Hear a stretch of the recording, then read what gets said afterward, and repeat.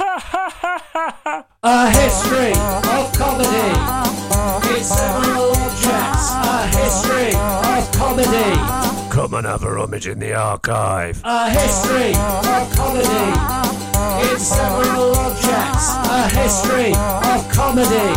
Come and have a rummage in the archive. Hello and welcome to A History of Comedy in Several Objects, a podcast brought to you by the University of Kent based on the British Stand-Up Comedy Archive. The British Stand-Up Comedy Archive exists to collect, preserve and make accessible material relating to stand-up comedy. In this podcast, we take one object or item from the collections per episode and discuss it to see what it can tell us about stand-up comedy. I'm Ollie Double. This is my colleague Elspeth Miller, and we are very much the Nina Conti and Monkey of comedy archiving. Great. Yeah, good one. Yeah. And you're definitely Nina. I end up being Monkey.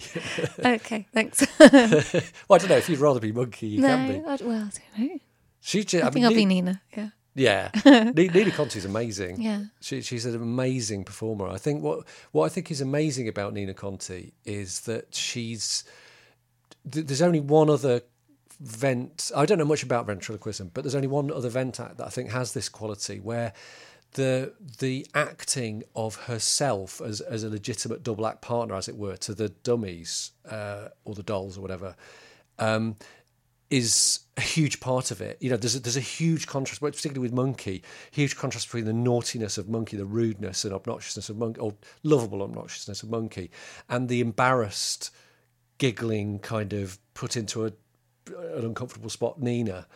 And the only other vent that I can think of that had that amazing contrast that worked so beautifully was a guy called Arthur Worsley, who worked in Variety, who his big thing was he barely ever spoke, and the dummy bullies him. It's so frightening watching it. He says things like, "Say that without moving your lips. You can't do it, can you?" And it's horrible, but he acts it kind of like Stan Laurel or something. Do you like Nina Conti and Monkey? Yes, I do. Well, I've never seen them live, only kind of on TV. She's a really, really good live performer. Yeah. I interviewed her on stage. Yeah, in 2015. That's right. Yeah, that's right, yeah. Yeah, and it was amazing because she said, "I've got Monkey with me, but I won't bring him out initially, otherwise we won't be able to talk." It was fantastic because he's got these little kind of beady glass eyes, and he's just he's a commercially made toy, but when the eyes fix you, you feel like a real person is looking at you. I think she's a phenomenon, actually. What does he carried around in? Like what? Well, it was just he was just in her bag. Okay. Yeah, it wasn't a special, like a monkey carrying case or something.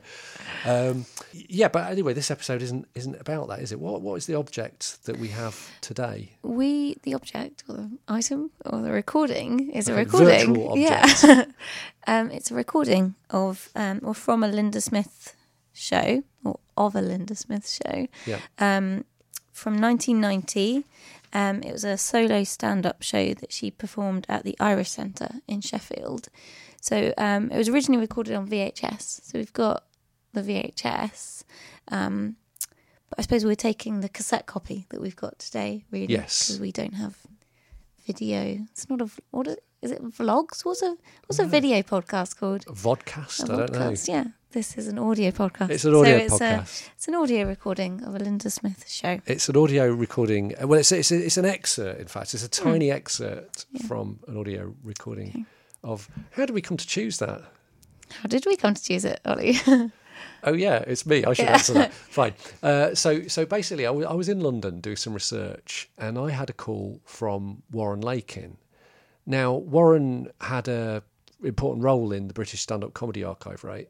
Very, yeah. I mean, I wasn't here when he approached you, but he offered Linda Smith's collection to the University of Kent via you. Yeah. And obviously it's been very supportive in terms of helping us then establish the British Stand-Up Comedy Archive as a collection.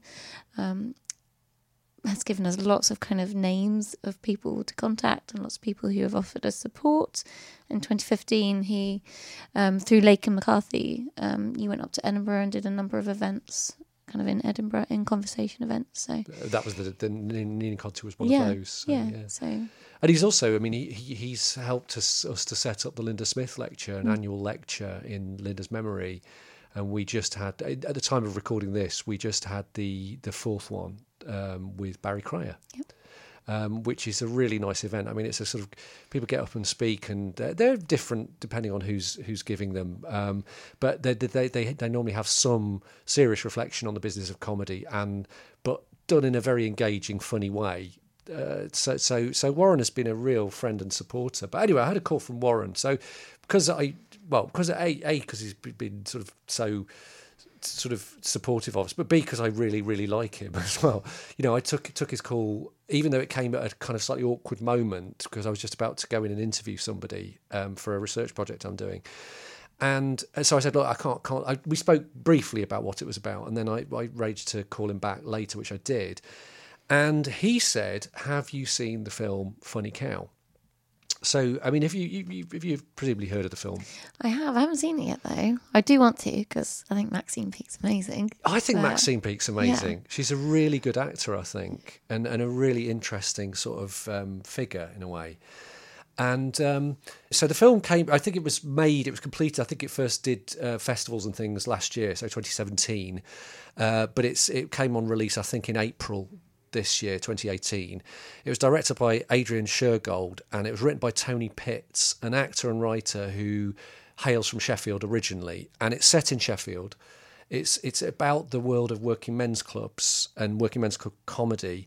Maxine Peake plays the eponymous character Funny Cow. You don't find out her real name; she's just known as Funny Cow. And it's really, really nice. I'm not going to say much about the film, but the one thing I will say is it's really nice to see a film about, with a working class woman as the main character, reflecting her experience.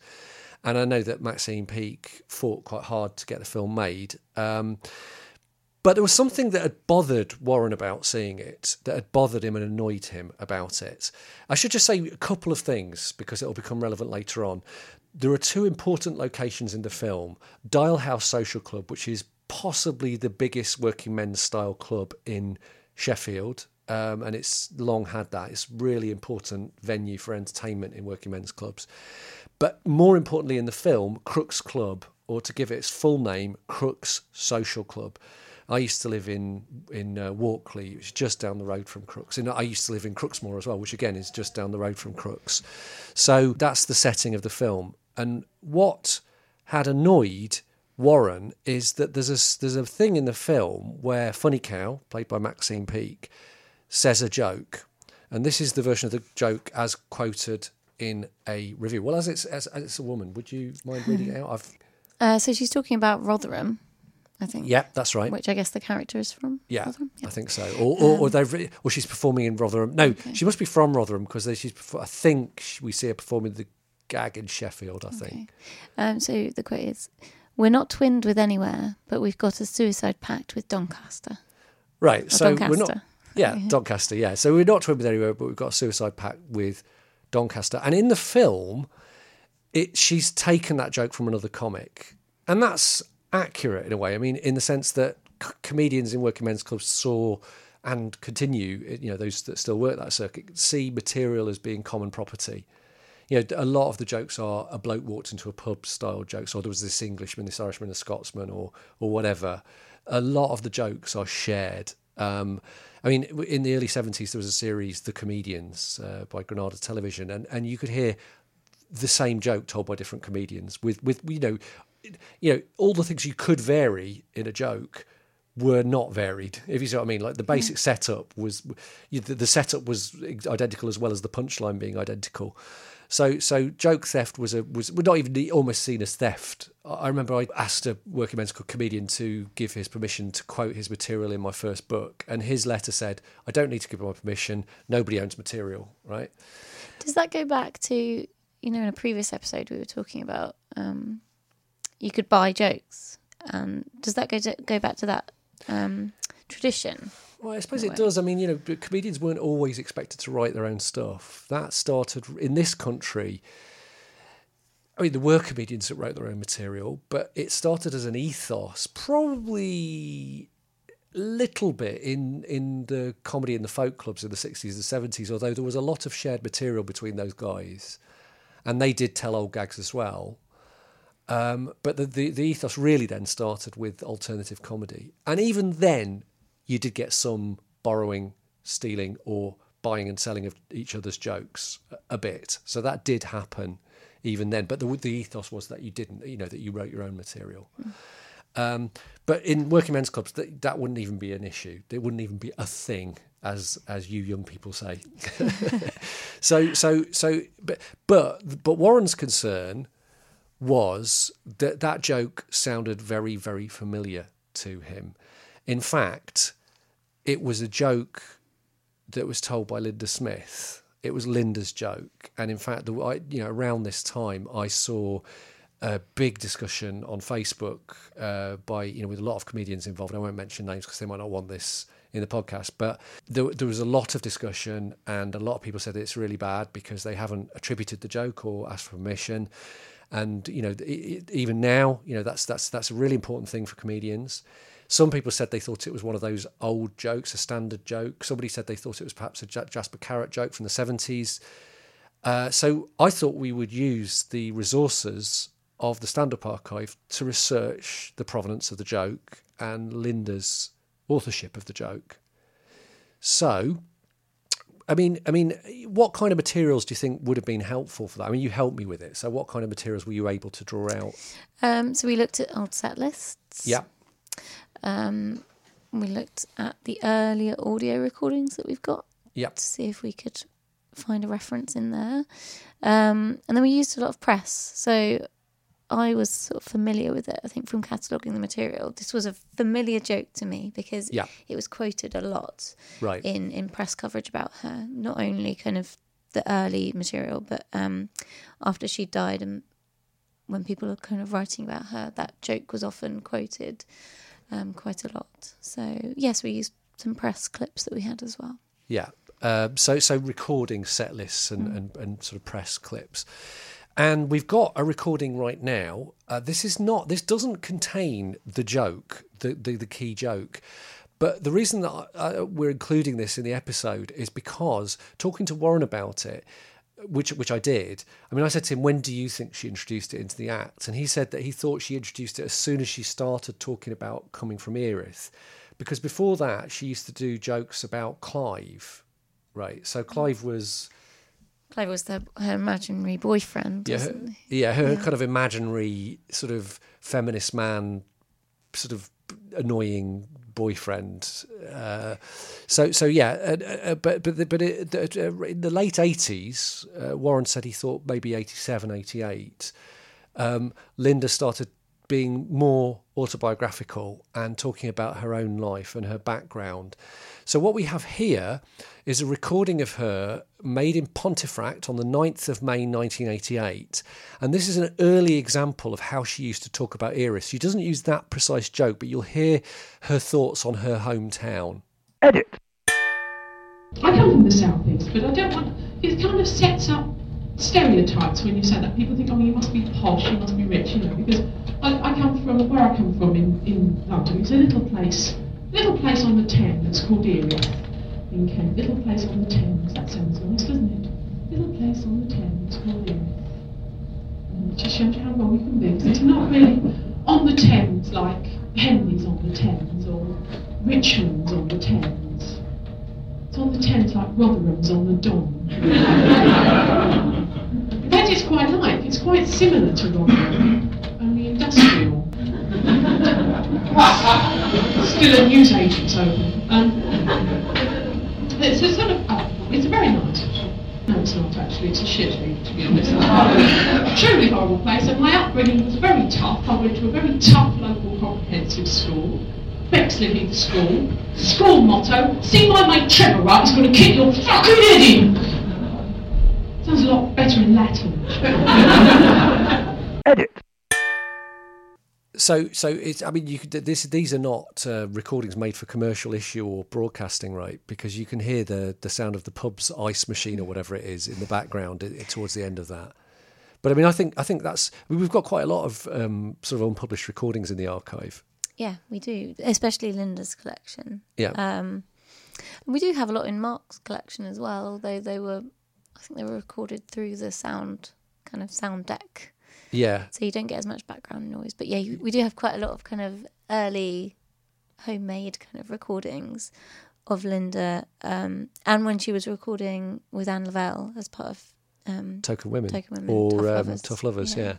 No, it's interesting, and of course, one of the advantages of unpublished recordings is that you get the unvarnished thing.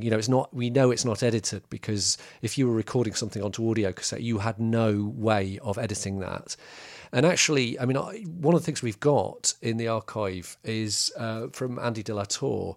Is we've got recordings of Alternative Cabaret, some of the recording sessions that went on to become the Alternative Cabaret LP, and I've listened to them. The published version as appeared on the LP and the actual performance, and it's really interesting. It really changes your perception of the performance. In some ways, making it tighter and neater is unflattering, because you don't hear the full interaction of the comedian with the audience. For example, Jim Barclay's one, I think you really start to see the appeal of the act, or hear the appeal of the act, when you hear even the bits that don't make sense, where it was a visual bit. Just hearing him do that, and particularly hearing him interacting with the audience and reacting to hecklers and things, you realise what a funny guy he was and how good he was at being just on stage and being a comedian kind of thing. Can you hear the audience in the published copy? Yeah, you can hear the audience in both. Normally if you make a live recording, you record from the auditorium, because you need to be able to hear the audience's response. If you record through the desk, you get a much better sound quality, but you lose on the whole the audience's response. So almost all commercial recordings will have at least a microphone on the audience.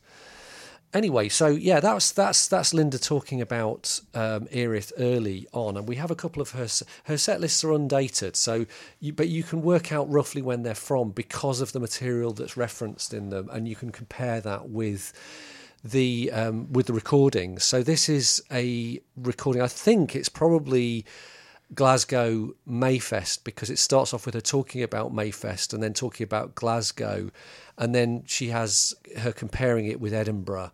So although she did talk about Glasgow Mayfest in other in other performances, there's so much Glasgow stuff on this set list that I think that must have been where she was performing. But this section is headed Biog. And I think, as I was saying, it's where her work starts to become more autobiographical. The fact she's calling it Biog, and it says southeast, Erith /river /Glasgow shit, garden outside toilet. So that's a really funny joke that I can't remember coming across in the recordings, but she had a joke which is that if Kent is the Garden of England, Erith is the outside toilet. It's just a brilliant joke. This is another set list from around the same time. So this is it says north. It's headed north south, and it starts with home of the curly perm. So yeah, that's the kind of thing she was talking about. But in that one, you see the actual joke starting to appear, because there's one of the jokes listed in that section: suicide pact. So now let's hear the joke in the earliest recorded version that we've managed to find from the Irish Centre in Sheffield in 1990. My hometown of Erith, a little town in southeast London so miserable and depressing it's not twinned with anywhere. Though it does have a suicide pact with Rotherham. It's sort of town. It's What I like about that is you can hear, it's in Sheffield, so Rotherham is a really powerful local reference, and you can hear the power of the joke. There's a big laugh there. She keeps talking, but the reason I clipped it like that is because she keeps talking, but the audience is still laughing at the joke. And it's also interesting, of course, because the subject of the joke, or the suicide pact, in that case, in that version, is Rotherham, which is kind of like the joke in Funny Cow, except in that one it's Rotherham that's being likened to Doncaster. So there's a sort of similarity there. I also felt we're not got the audio for this because it was televised and we haven't got the permission to use it. But there was a show called Packet of Three, a kind of forgotten show, but an important one. It was in 1991, and it was like the Muppets in the Muppet Show in format, in the sense that you saw acts live on stage, but then there were sitcom elements of the backstage, just like in the Muppet Show where you saw the acts on stage and then you saw Kermit and the others doing the backstage stuff. Only in this case, Kermit was Henry Normal, the comic poet, and later very important comedy producer, worked a lot with Steve Coogan and so on. And also in the show the other stars were Frank Skinner, who played a kind of caretaker character, and Jenny Eclair, who played a kind of, I think she's like taking the tickets and selling the ice creams, that kind of thing. But as I say, it had stage things, and the stage things were performed to a real audience, and they were real acts from the circuit. And Linda appeared on it on Channel 4 on the 23rd of August 1991. In fact, that was the first early version of the joke that I found when I started doing the research. And in that case, the butt of the joke is Salford. So Erith has a suicide pact with Salford. Do you know where it was filmed, Packet of Three? It was in the thing. It was supposed to be, I forget the name of it now, but it was a fictional theatre. And I can't actually remember where it's filmed, but it was filmed somewhere in the north of England. It was, obviously in a real theatre, a real historical theatre kind of thing.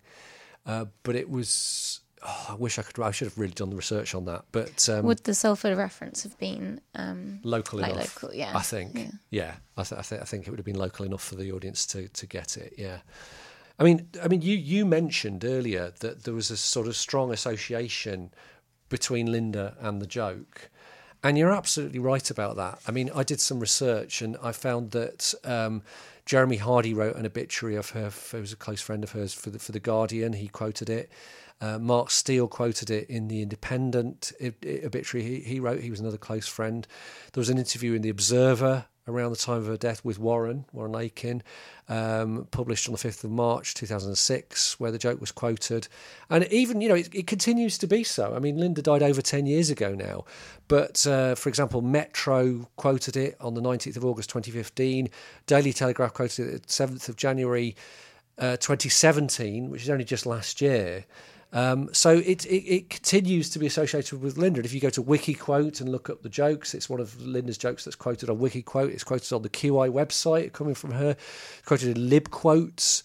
So it is very, very strongly associated with Linda, because going back to the idea that maybe it was a standard joke, maybe she took it from someone else, which I doubt anyway, because she wrote her own material and she was from the generation where that was the ethos. But even if it had been an unconscious thing and she'd sort of taken it from somewhere else, how come we've not found it? I mean, you can't prove a negative. But I think, if the quote is continuing well over 10 years after Linda died, it continues to be quoted by, as an example, by her. Incidentally, the quoted version is almost always Dagenham, has a suicide pact with Dagenham. But, why hasn't... If somebody wrote it, if Jasper Carrott or somebody or one of his writers wrote it in the 70s, or somebody else wrote it, why haven't they come forward and gone, well, you say that's Linda Smith, it's actually me. I think it's Linda's joke. I can't prove it absolutely, but what we can prove is that she was doing it as early as 1990 and that it continues to be associated with her. Now, I mentioned Crook's Social Club earlier. What do you think? Do you think it's time to bring that back in? Okay. All right. So Crook's Social Club was a working men's club, but in the early 1990s, Warren, who was Linda's partner but also kind of represented her, put together a comedy club called Route 52. And shall I tell you the story of why it's called that? Yeah. All right. So Route 52 bus. I used to get the 52. It was one of the classic Sheffield buses, Route 52. And obviously you could get via Route 52 to the club. So it told people who didn't live in Crooks or that part of Sheffield how to get there as well. Quite clever name. But it was sort of a private hire thing. I think they alternated with a World Music Night. Neither of these things were part of the standard entertainment in the club.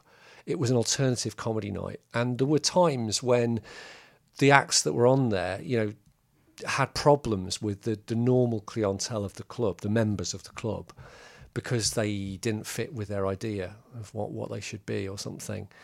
But Linda was the compere of Route 52. And bear in mind that there weren't that many women comics in the working men's club scene.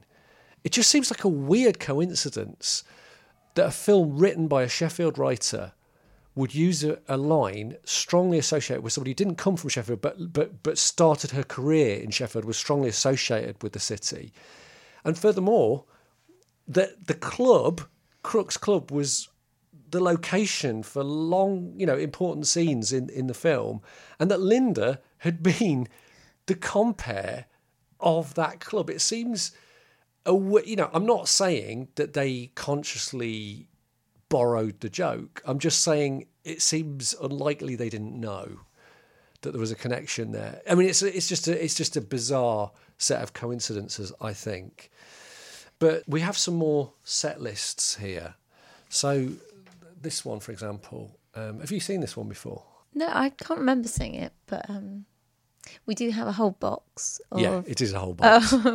of set lists which aren't dated. Because some of the set lists we have been able to date. Yeah. Or they were already in date folders by Warren, who'd done a bit of organisation before it came to us. But yeah, we've got a whole box of undated set lists. And that's quite important, isn't it? Where the donor orders the material, you try and preserve that ordering. Yeah, it's quite interesting because obviously Warren published a book with Ian Parsons about Linda.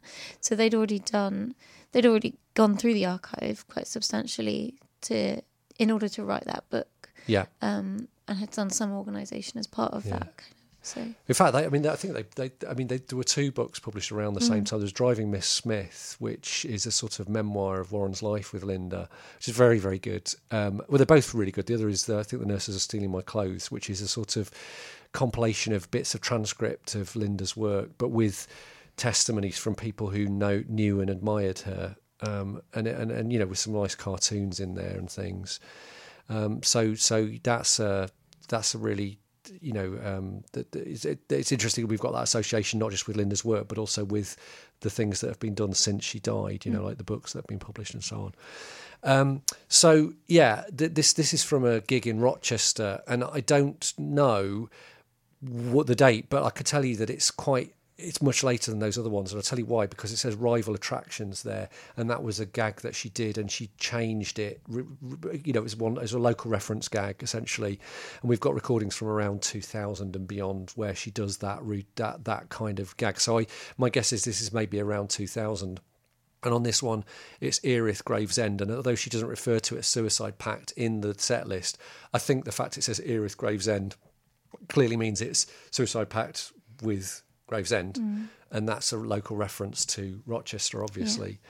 Yeah. And then there's this one written. Well, this is on a different kind of paper, isn't it? It's like a sticky note. It's a sticky note. It's a post-it note. And this one, I picked this one out particularly because, and again, you can sort of see that this is a later one because of the other references on it. But this one is Erith -Dagenham. So this is a set list where she's telling the classic version of the joke, the most quoted version, where it's Erith has a suicide pact with Dagenham. Now, I thought we could finish off with another recording, a much later one. So the one we heard from the earliest recording we found was from 1990. This is from 14 years later, from a performance in Sudbury on the 6th of May 2004. And the reason I picked this one out is because in this version she doesn't just tell the joke, she also talks about the joke, so it spins out from there. But also, I mean, I think it shows you again the strength of association between her and the joke, because I mean she's doing the gag for at least 14 years of her career. That's a long joke. It's like a signature joke in a way, like say Henny Youngman had "Take My Wife Please." Hers is Suicide Pact. That's her joke, I think. And let's hear it now. It's from Sudbury, 2004. Edit! I've no business to mock anyone else's town because I come from a miserable place. I come from an awful place called Erith. Even if you've never heard of it, you just laugh. You think, oh, God. Yeah. Well, it's in what's called it's sort of southeast London, stroke Kent. Really, it's what's known as Greater London. But to be honest, the further you get away from the middle of it, London doesn't really get greater. It's better where there is stuff, actually. It's more lesser London, really. Lesser London, it is. And I'll tell you how miserable it is. Erith is so miserable and depressing and dreary and soul-destroying and boring that it's not even twinned with anywhere. Now, it does have a suicide pact with Braintree.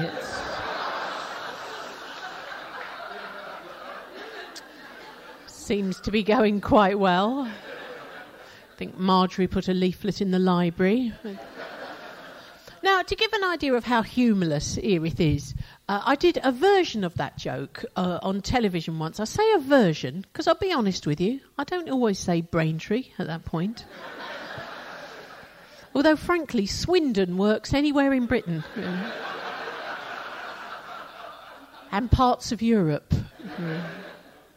But, no, don't always say Braintree, but version of that. And the following week, my Auntie Helen sent me the... Auntie, well, it doesn't matter if you know, do you? I mean, you don't strictly need to know it's her. Promise me you won't stalk her. Just that. That's all I ask. My Auntie Helen sent me the local paper, the Erith and Crayford Observer, incorporating the Kentish Times. I don't know why that doesn't have a wider circulation, really. But anyway, she sent it to me. I mean, I love a town. I love civic information, generally. I do. I just love it. Gather it wherever I go. Brilliant leaflet I picked up near Cleethorpes. Big list of all the attractions in Cleethorpes. And the slogan was, Cleethorpes, there has to be more.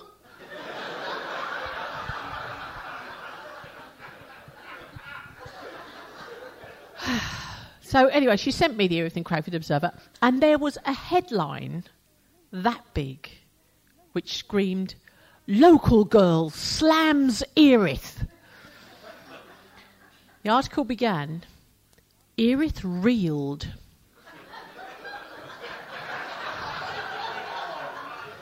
Erith reeled as on national television it was dubbed boring. They brought in a local councillor, a Mr. Valentine Muir Morgan. Feel free to stalk. Who was outraged and said, "This is a slur on our town. It's not boring, it's interesting. And it is twinned with somewhere, for her information. We're twinned with a town in France that's quite near Paris." No, lesser Paris, I suppose, but... quite near Paris. But for me, the giveaway was the final paragraph, which read, "This is the second time in 1 week that Erith has been dubbed boring." The first time was when the competition to name the new Erith Leisure Centre was won by the competitor who suggested it be called the Erith Leisure Centre.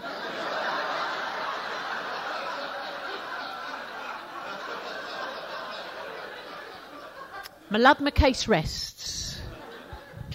Edit! I think that's a really great bit. I think she's really funny in that.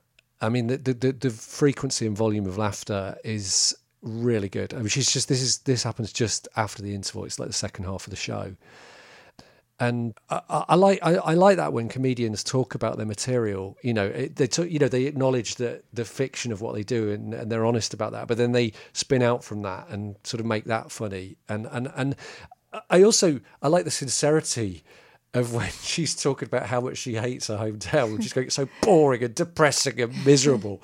And I also like her delight in boring towns, like the Cleethorpes thing. But the one thing that I thought when I listened to it was, it just struck me what a great, well-constructed joke the Suicide Pact joke is, because it's got a little punchline on the way. It's so miserable, it's not twinned with anywhere. And I have heard recordings where that doesn't get a laugh, but mainly it does. And interestingly, I told when we had the Linda Smith lecture, I always introduced the speaker just a couple of minutes at the start of the show. And I told the story of this joke to the audience, and I read out the joke, and just me reading it, without her delivery, there was a laugh. Sure enough, when it says not twinned with anywhere, laugh, and then of course the proper punchline and big laugh.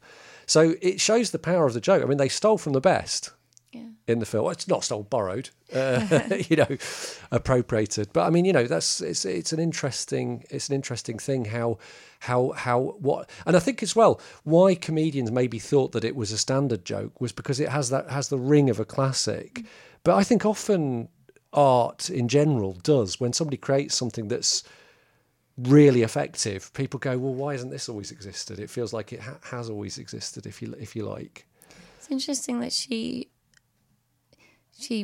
acknowledges that she's used it a lot of times. Yeah. Do comics do that regularly? Do they say, I recycle this joke? Well, it's an interesting question, isn't it? Because because it sort of breaks the illusion that everything they're saying is just off the top of their head. Because it is a very well referenced joke through all the collection that we've got. Yeah. People must have known that was a joke if they'd read a review prior to going to a show. Yeah. It often was referenced in reviews, but it does still always get a laugh. Yeah. Despite people kind of knowing the punchline, I guess. That's a really interesting question. I mean, I think comedians do acknowledge their process in their act, not infrequently, and that's essentially what she's doing. So they acknowledge, a lot of comedians now say, "When I wrote this show," like they'll talk about that. So it's more of a thing. And I think comedians do often have tales of when they've said something before. There's even there's a sort of format for a routine where you ask the audience a question, you get their funny answers, and you say funny things back to them off the cuff. But then you collect their funny answers, and then the routine grows time after time, and then you always have something funny, your own funny response to it, to finish the routine, so you can guarantee finishing with a laugh. Well, that's built on the process of of repetition. And you say, I did that in Salford, or I did that in Dagenham. I'm saying all the names of the places she references, or Braintree, and someone said X or Y, and then that's funny. And so the audience feel part of an ongoing process, I suppose. But it's interesting, the other point that you make is, why is it funny if you know it already? And I think the answer is that you wouldn't be able to buy comedy DVDs or albums or whatever if people didn't like listening to things they're already familiar with.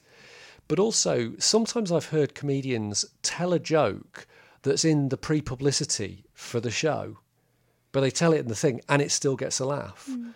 I don't think audiences are too bothered about that. I think if you did the whole thing that they were already very familiar with, I think they would probably complain unless they knew that's what you were going to do. But I don't think they mind, the odd joke. I don't think they mind knowing that in advance. Okay.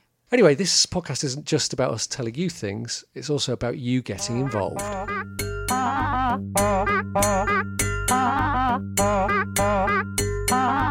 Get involved! There are various ways that you can get involved in this podcast, but first of all, you'll need to know how to contact us. You can email us via standup@kent.ac.uk. That's standup, all one word, no hyphen, @kent.ac.uk. We're also on Twitter. Our Twitter handle is @histcompod. And we're also on Facebook. We've got a Facebook page. The first way you can get involved is go to the catalogue, which you can find online, find a listing for a comedy object and nominate it. We'll talk about all nominated objects in future episodes. That's the vanilla version. And if you do that, we're going to send you a badge of the podcast, and also a badge of the Stand-Up Comedy Archive. So do remember to include a postal address. The chocolate chip version of getting involved is to send us an email, arrange to come into the Stand-Up Comedy Archive, look at some material for yourself, record a short piece about one of the objects that you've seen. If you do this, you'll be given an amazing Stand-Up Comedy Archive limited edition t-shirt in your appropriate clothing size. And a podcast badge as well. And we'll use those recordings in future episodes. And the stupidest way of getting involved is to record your own version of our theme tune, and if we like it, we'll use it in a future episode. One last thing, please leave a review of this podcast on iTunes. It's really important to us. And if you do that, send us a screen grab of your review on an email or something, and leave a postal address, and we'll send you a badge. A History of Comedy in Several Objects is devised and presented by Dr. Oliver Double and Elspeth Miller for the British Stand-Up Comedy Archive. Brought to you by the University of Kent. This is made possible by the University of Kent's Public Engagement Research Fund. Photography by Matt Wilson, and editing and production by Matt Halse.